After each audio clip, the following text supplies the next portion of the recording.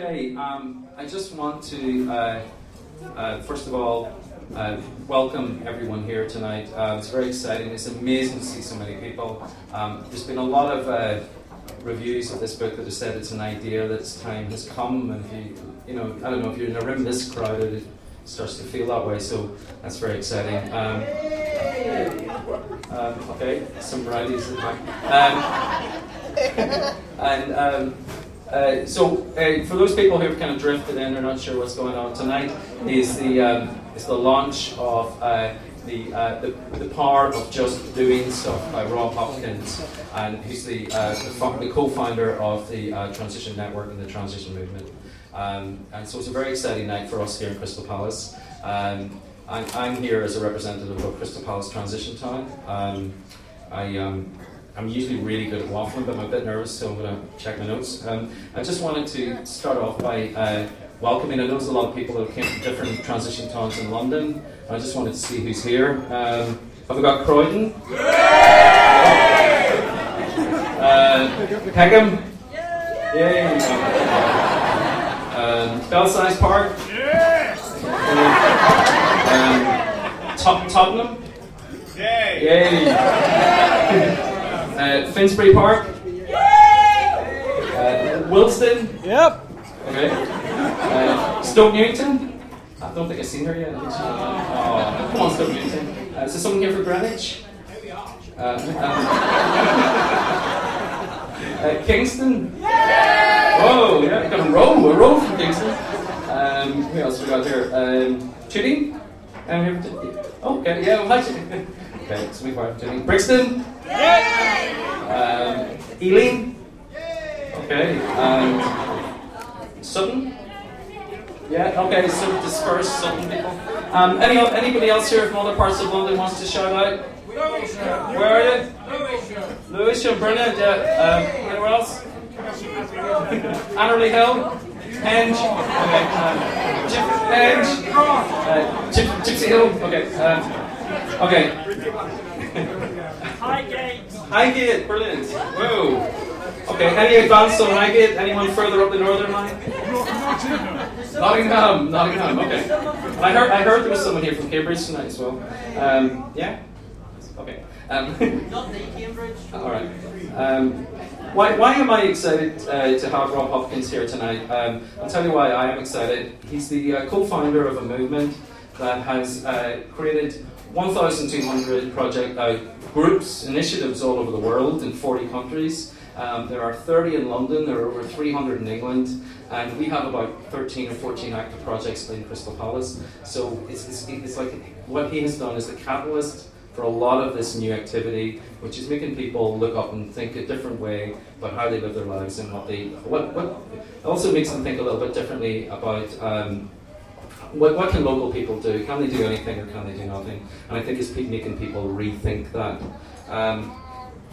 Why was I attracted to what Rob's doing? I've read his other books and I've almost finished this one already, and I'm just really excited about this book. But I was attracted because it tackles the hardest, trickiest questions that we're worried about at the moment. Things like climate change, things like fuel poverty, things like austerity, economic crisis, but it does it in a positive way. It suggests real answers, but they're not. It's not some silver bullet nonsense. It's real answers that involve local action, and Rob will obviously say a bit more about that tonight.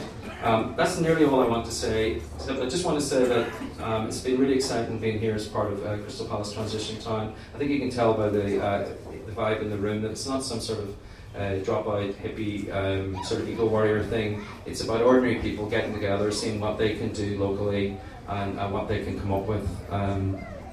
In terms of housekeeping, the toilets are over there, fire exits are there and there, just follow the carrots. I don't think there's really anything else I want to say apart from, could you really give a big round of applause please for Rob Hopkins.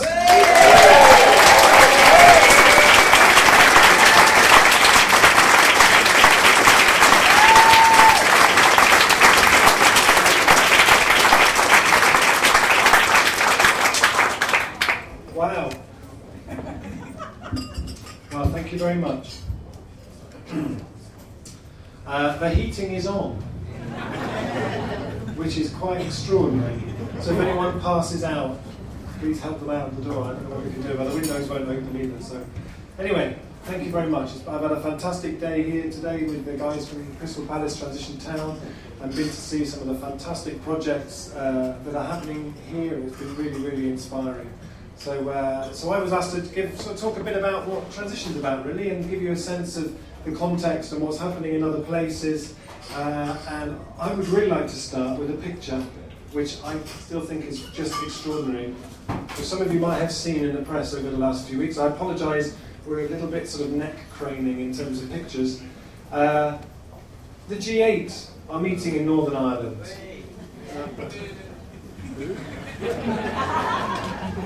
And in the town that they drive through on the way from their airport to their luxury 5-star golfing venue where the G8 takes place, they pass through the small town of Belcoo.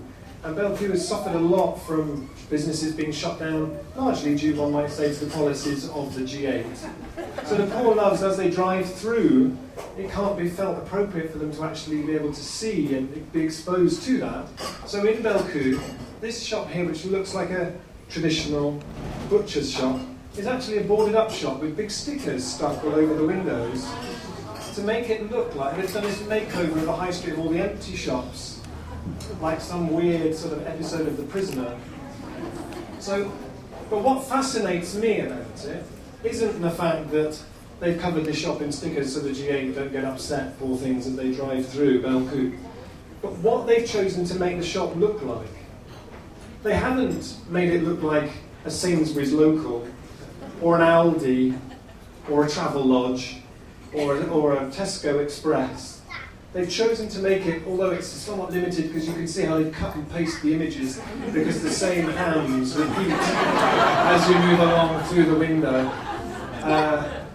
But they've chosen to make it look like a small, independent, thriving butcher's shop with meats hanging in the windows, which largely due to the policies of the G8 are very hard to find anymore.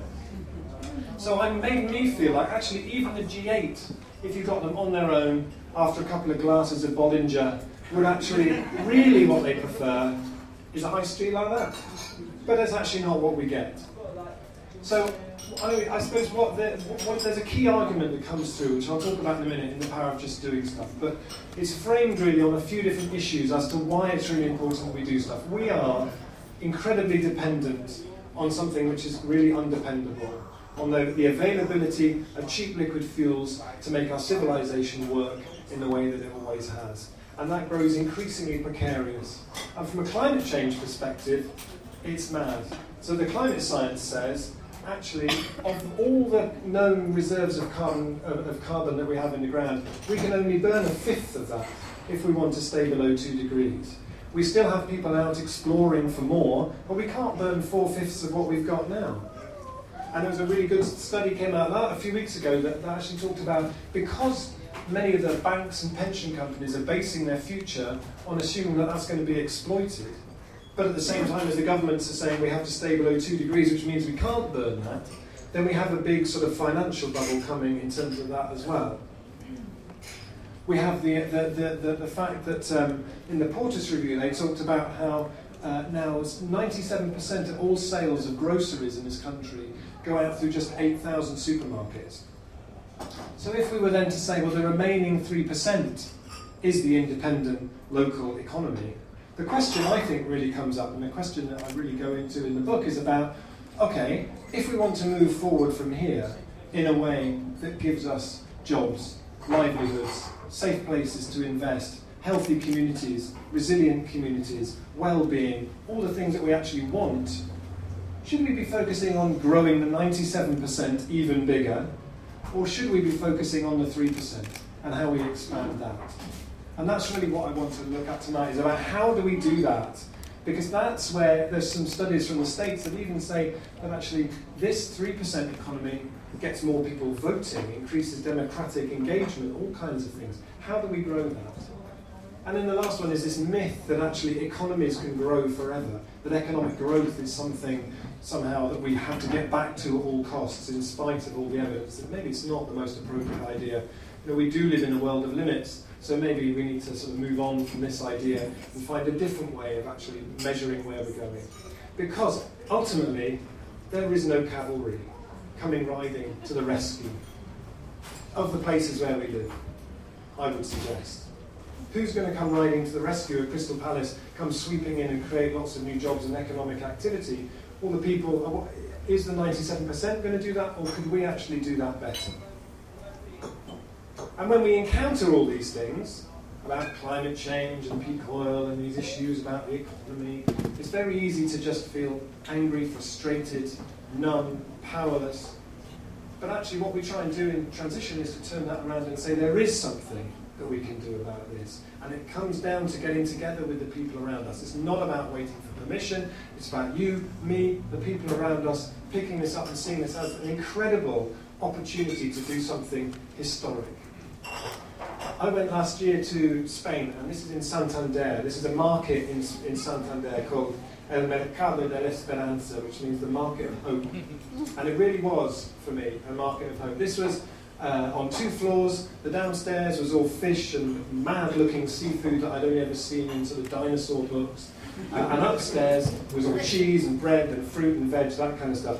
Loads and loads of small stalls owned by local families. This had been running since 1904, this market. And when you put both those floors side by side, they probably covered about the same square meterage as a supermarket would for the UK. But it, rather than it just being one big business, making money, extracting it out of the community, out of that local economy, taking it away to wherever offshore or whatever, not paying enough taxes, that kind of thing. This was 100 or so local families keeping that money local. And there was a study they did in New Orleans, where there was a supermarket, 179,000 square feet, and a place that had 100 different independent businesses of the same size. And the one with all the independent businesses returned a lot more money to the local economy, like 3 times the amount of money. So, what I want to do is to try and paint a picture of how we could think about transition as being something that actually is a response to those challenges. You might look at what's happening in your local transition initiative and say, well, that's not on its own going to crack climate change. That's not going to deal with the UK's oil dependency. But I'd like to paint out a picture by where I sort of see, well, maybe we can. Maybe we can pull this together with all the other great things that are happening at the moment, and maybe we have a response. And I'm going to take you through 4 stages. So we're going to start with that first one, which is about transition and how transition gets started. Because transition, for me, is like the bits of the jigsaw puzzle that make the whole puzzle come together. So it's like, we have the government can do some things. We have, us as individuals, we can change our light bulbs, we can insulate the loft. We have things that business can do, universities can do. But there's a whole bit in the middle, which is what we can do when we get together with the people around us and we decide we want to try and make something happen. And I've seen endless examples of that today walking around Crystal Palace. And transition is those bits that go in and actually make that puzzle come together.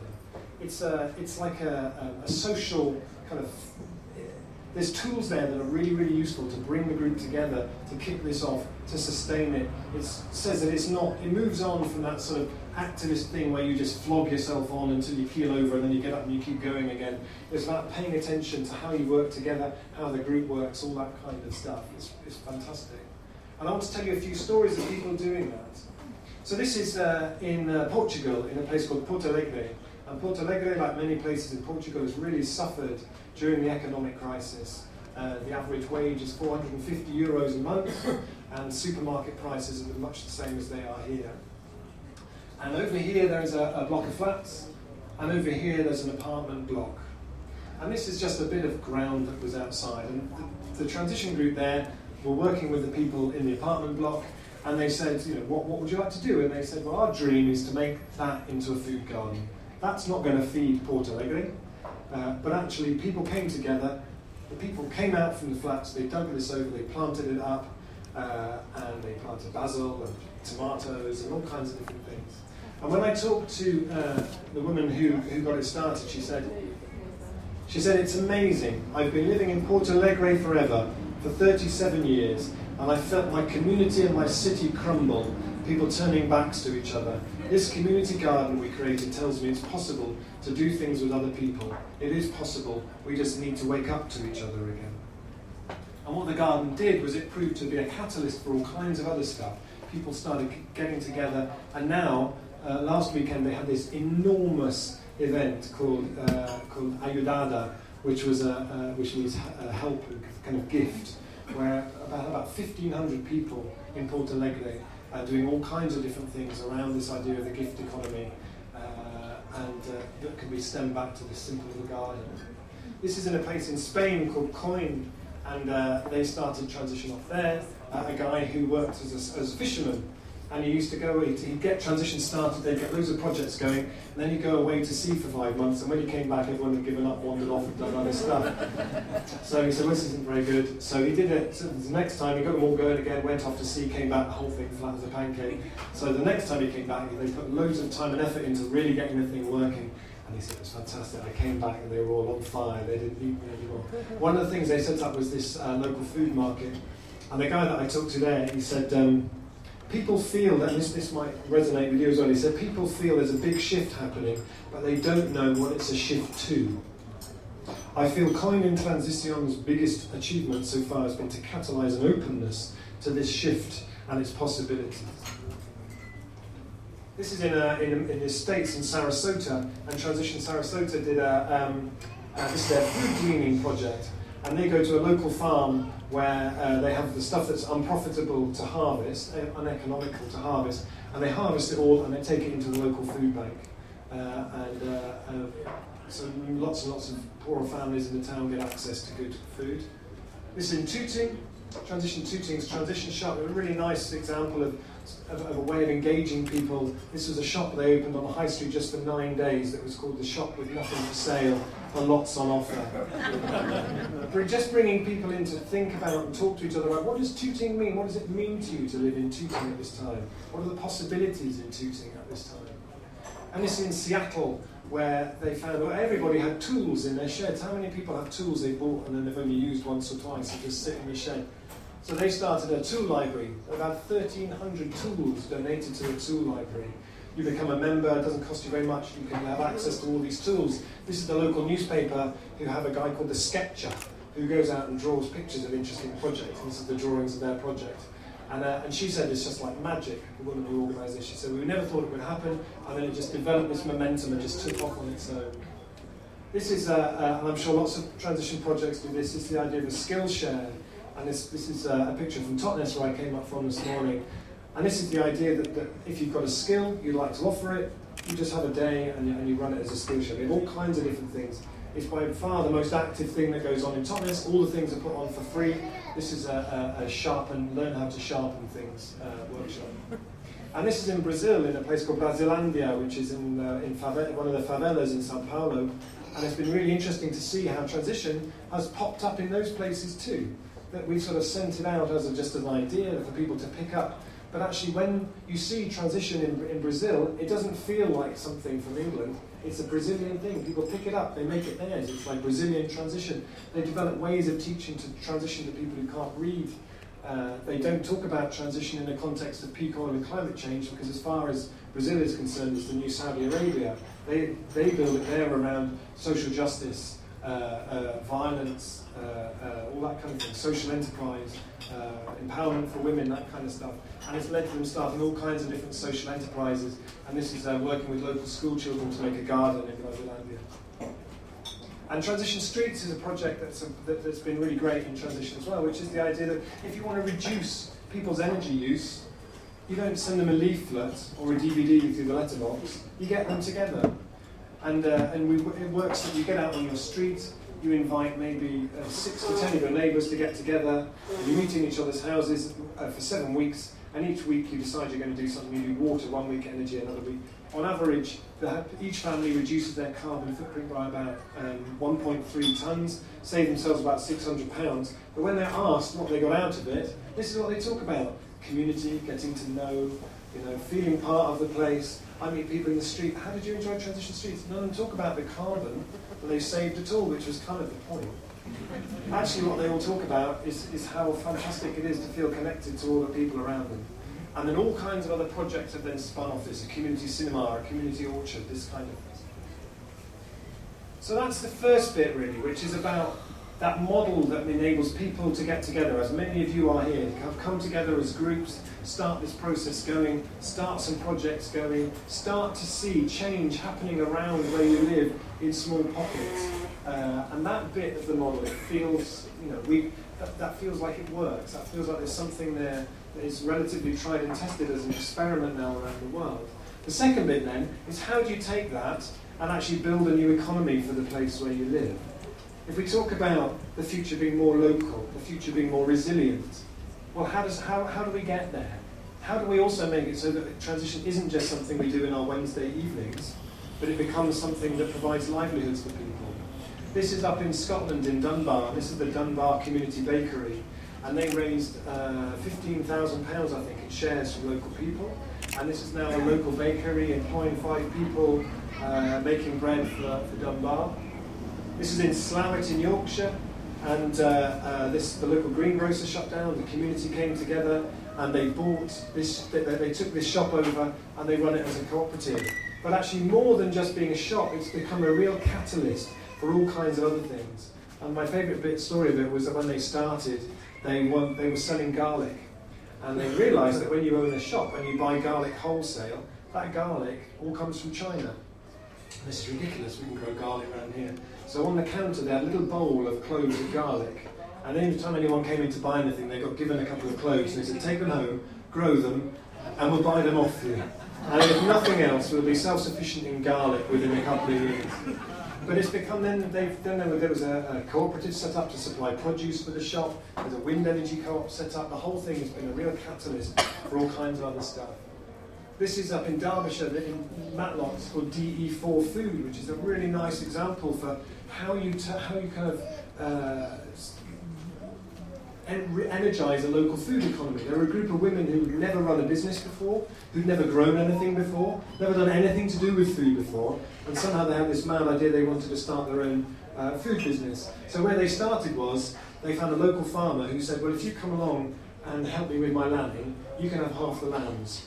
As part of, like, as a lamb CSA sort of thing.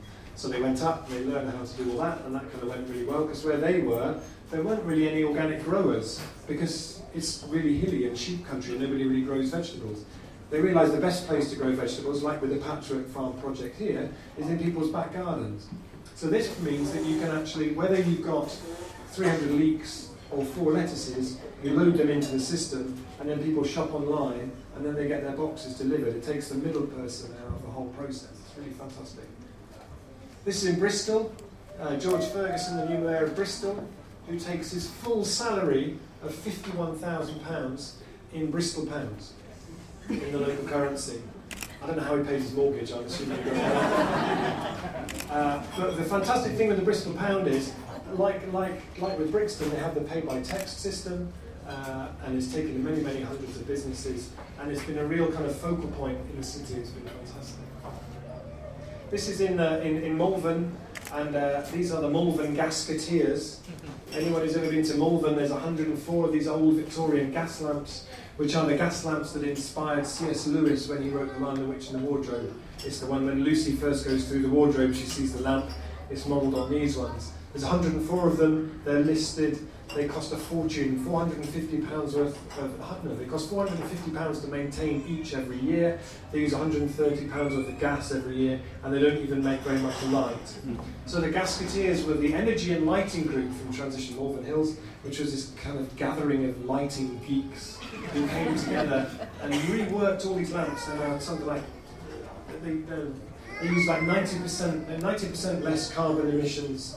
They're all maintained by one woman called Lynn, the UK's first fully qualified female gas lamp technician, who does the whole thing with a bicycle and a trailer with his fold-out bike on the back.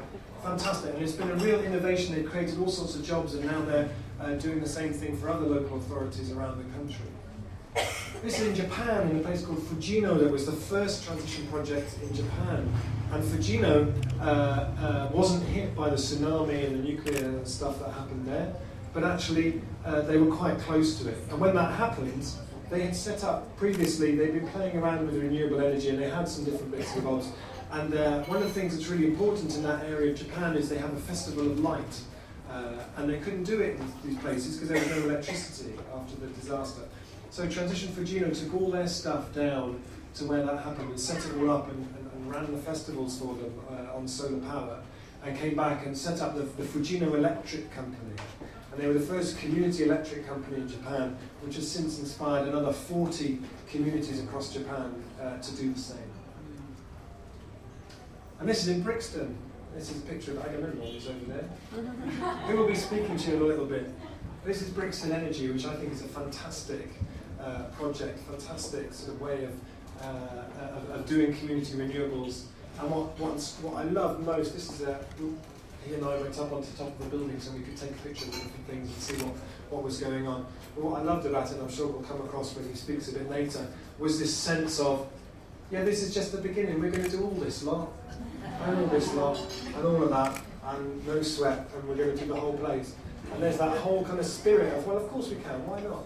Has anybody else got any better ideas? Really? Which is fantastic. This is in Bath. This is Bath and West Community Energy. And they came up with a different model. And one of the things that I talk about a lot in the book is this idea of moving from external investment, or sort of investing out of our communities, and moving away from inward investment, the idea that all we need to do is sort of make ourselves as attractive as possible for investors to invest inwards into us. To say, actually, there's a lot we can do through internal investment, spending what we do differently, investing where we can in driving this new approach to an economy. And what they did there was they had a model whereby people could invest their pensions. Anyone who had self-invested pensions could move that into a community-owned energy company. The model meant that when they launched their community share launch, they raised £750,000 in about 4 weeks. Now, those models whereby we can invest into our communities to drive that process, people who use this term quite often, impact investing. Well, that's impact investing. Impact investing is when you can walk around the place where you live and you can see the beneficial impacts of how that's working. So that's the second, which is about how we turn our ideas into enterprises. And Transition Network has something called the Reconomy Project, which is about trying to work with groups who've come through this process. How do we step up? How do we make that step up? Because often, those of us who are attracted to this aren't necessarily culturally drawn to the idea of actually turning our ideas into enterprises, trying to create livelihoods.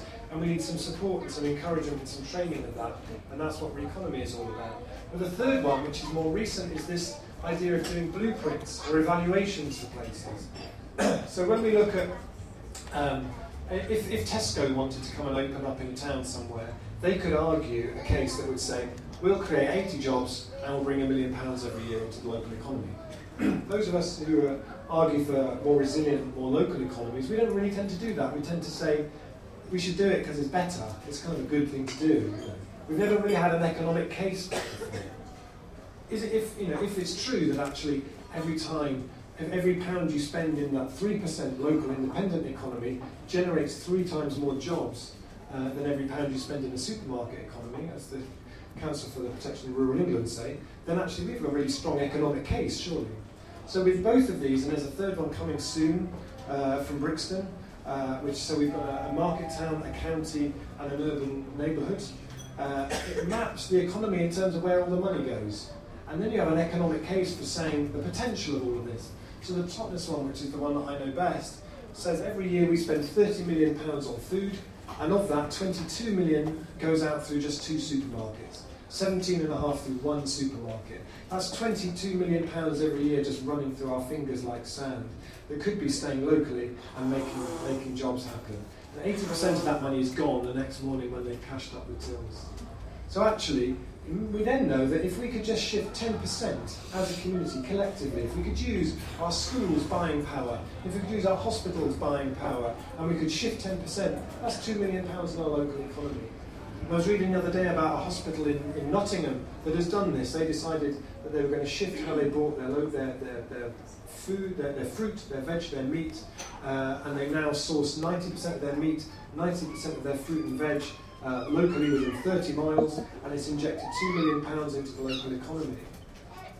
But when you add in as well the potential from retrofitting the houses, the potential for renewable energy, the potential for caring for our elderly in a different way, there's about £5 million that could be coming into the economy that isn't.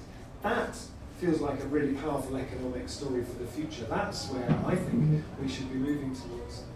And then the last one, which is this little character up here, which is really about, okay, so then if you can use a blueprint like that to map the potential, well then maybe we can bring in some investment to really driving this forward. Maybe that would really, really help. You know, we have lots of different trusts and philanthropic organisations who have an endowment they invest, which is largely invested in whatever makes the most return, usually oil and gas and trashing the environment, and then the interest from that they then use to try and clean up all the mess that caused in the first place. Well, maybe that could come into driving projects like this, which is the Atmos project that I'm very involved with down in Totnes, which is about bringing an Aidtaker derelict site into community ownership to develop it as the driver for this kind of an economy. Or community renewables, or local food. You know, we can bring in investment and we can really drive this forward. But it starts with the people coming together and starting these projects off. So I'm nearly done.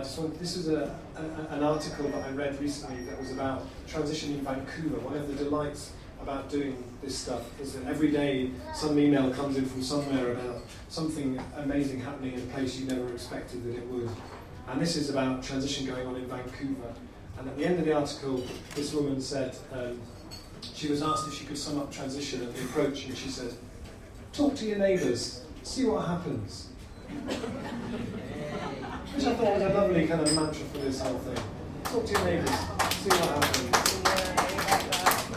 So I suppose this is a bit of a landmark evening, I suppose, because it's the launch of, you know, when you spend months working on something and you have the launch of a book, it feels really kind of exciting. So I've tried to sort of capture what I've tried to do is have something that you can kind of take out, and there's a really powerful argument in there, I think, which is actually we can do this in a different way, and we can do this, and there is a real power, and I got it today going around Crystal Palace. Actually, when you step across into doing something, when you step across into making change happen in the place where you live so you can see it, there is a real power to that. And time again, when I was researching it, I was ringing people up in Spain, in Australia, in Italy, in Canada, and they were talking about their projects that came through again and again. We're taking something back here. We're making something happen. We're choosing not to be passive anymore in the face of all these things unfolding. We can do it, but it starts with a conversation in a pub like this evening. It starts with people getting together and inspiring each other to make change happen. So I really hope that this is something that will help you with that. And if you want to find out any more, there's some various bits and bobs. And thanks ever so much to Crystal Palace for putting on this evening and for showing me around today. Thank you all for coming. It's fantastic. You all come brilliant. Thank you so much.